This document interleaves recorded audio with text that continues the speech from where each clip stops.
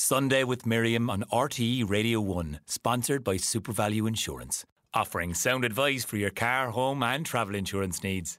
But first today, All of Us Strangers stars our own Paul Mescal and Andrew Scott in a very moving film about two lonely men who become lovers.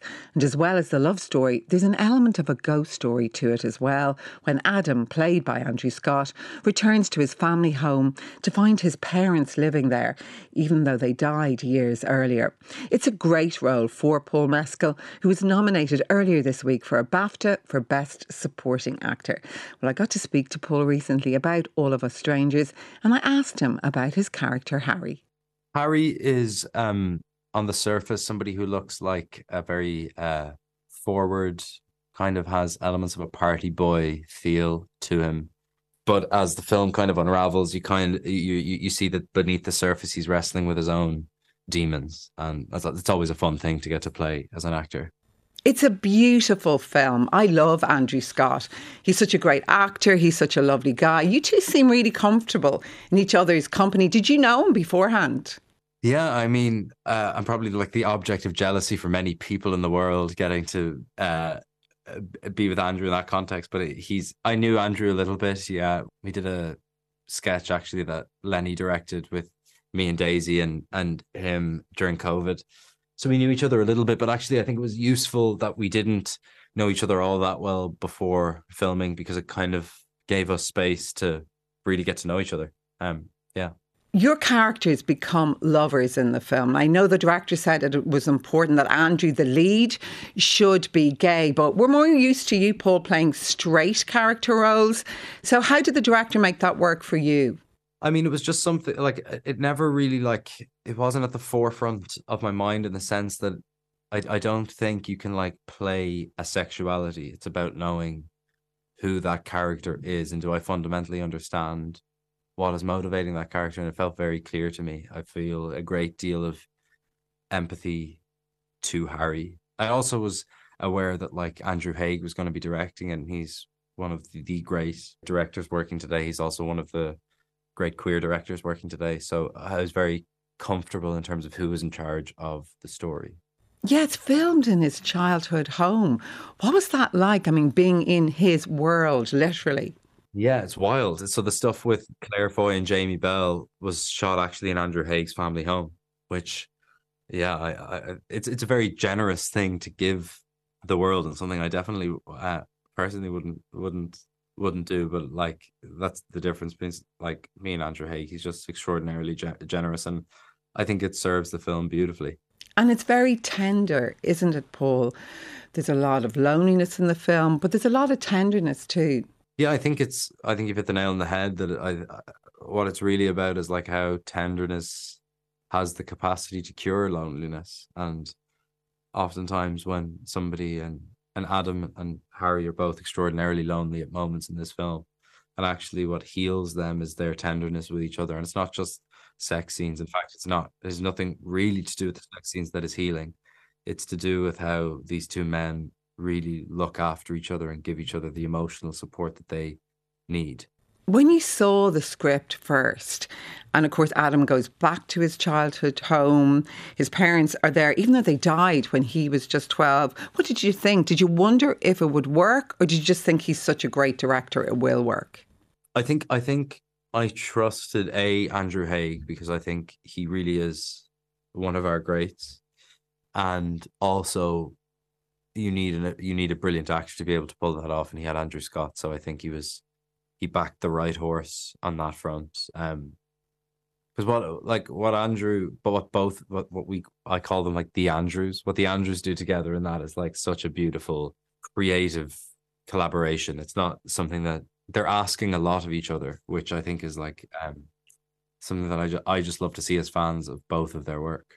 And the music in the film, Paul. I mean, you're too young, but look, the Pet Shop Boys, Alison Moy, Frankie Goes to Hollywood, it brings us right back to the 80s. And that 80s look is huge right now. Did you love that whole aesthetic? Absolutely, yeah.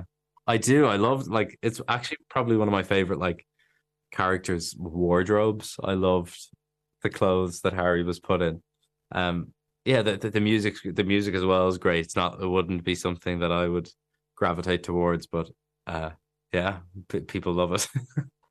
You said in another interview that you'd be nervous about taking on a comedy role, but that you'd love to do a rom-com. Have you been inundated with scripts? Not yet, not yet. Hopefully they come in. I kind of said it tongue in cheek, like I know that I should do a comedy at some point, but we'll see. The prospect of trying to make people laugh scares scares the shit out of me, to be honest. But a rom-com, that'd be okay? Rom-com feels like it spans both, like it goes across both genres. I'll start there and see how I go, I suppose. I saw you on Jimmy Kimmel and you told a great story about your dad at the Oscars. He's going around telling people he danced with Cher. What's the story? Yeah, well, if my dad was telling you the story, he would say that he danced with Cher. And I, being the objective source, will say that he danced in the proximity of Cher. And to be fair to him, it was right next to Cher. So but just to set the record straight, he did not dance. It wasn't like Cher was aware that my dad was dancing anywhere near her. I love the fact that your mum, Dervla, got really friendly with the person who was sitting beside her at the Oscars, because I know when you take a break or you go to the loo, someone else goes into your seat, don't they?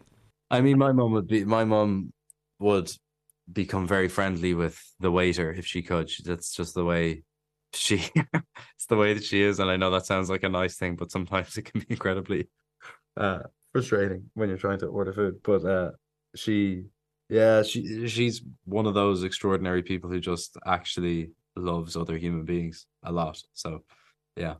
She's almost as big as you are here, and your sister Nell, of course. And I know a lot of our listeners will be wondering and want to know, how's your mom doing?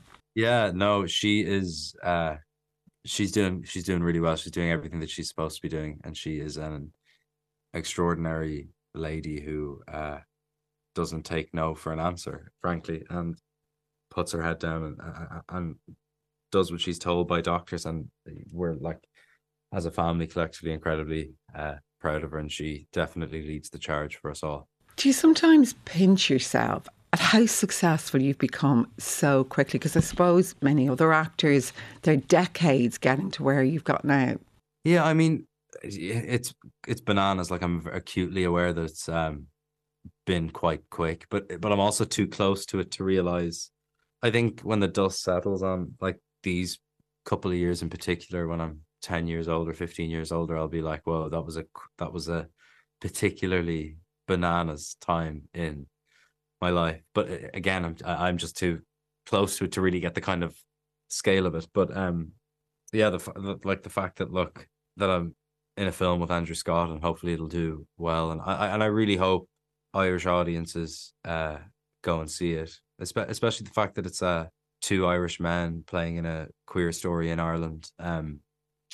It does mean a lot to me, and I think it's a testament to how far the country's come in regards to that social topic. It's such a good film, Paul, and of course, congrats on your nomination for the BAFTAs. Do you think yourself and Andrew might also even end up at the Oscars, and your dad could get another dance with Cher? Oh, look, if there's any sound of Cher dancing anywhere, and there's any remote notion that I'll ever get to go back to the Oscars, I'm sure he'll be there in a heartbeat. Well, Paul, thanks so much for chatting to me today, and congrats once again on your BAFTA nomination. Of course, the movie All of Us Strangers is in cinemas from Friday, January the 26th. Thanks so much, Paul. Thanks very much. Sunday with Miriam on RTE Radio 1.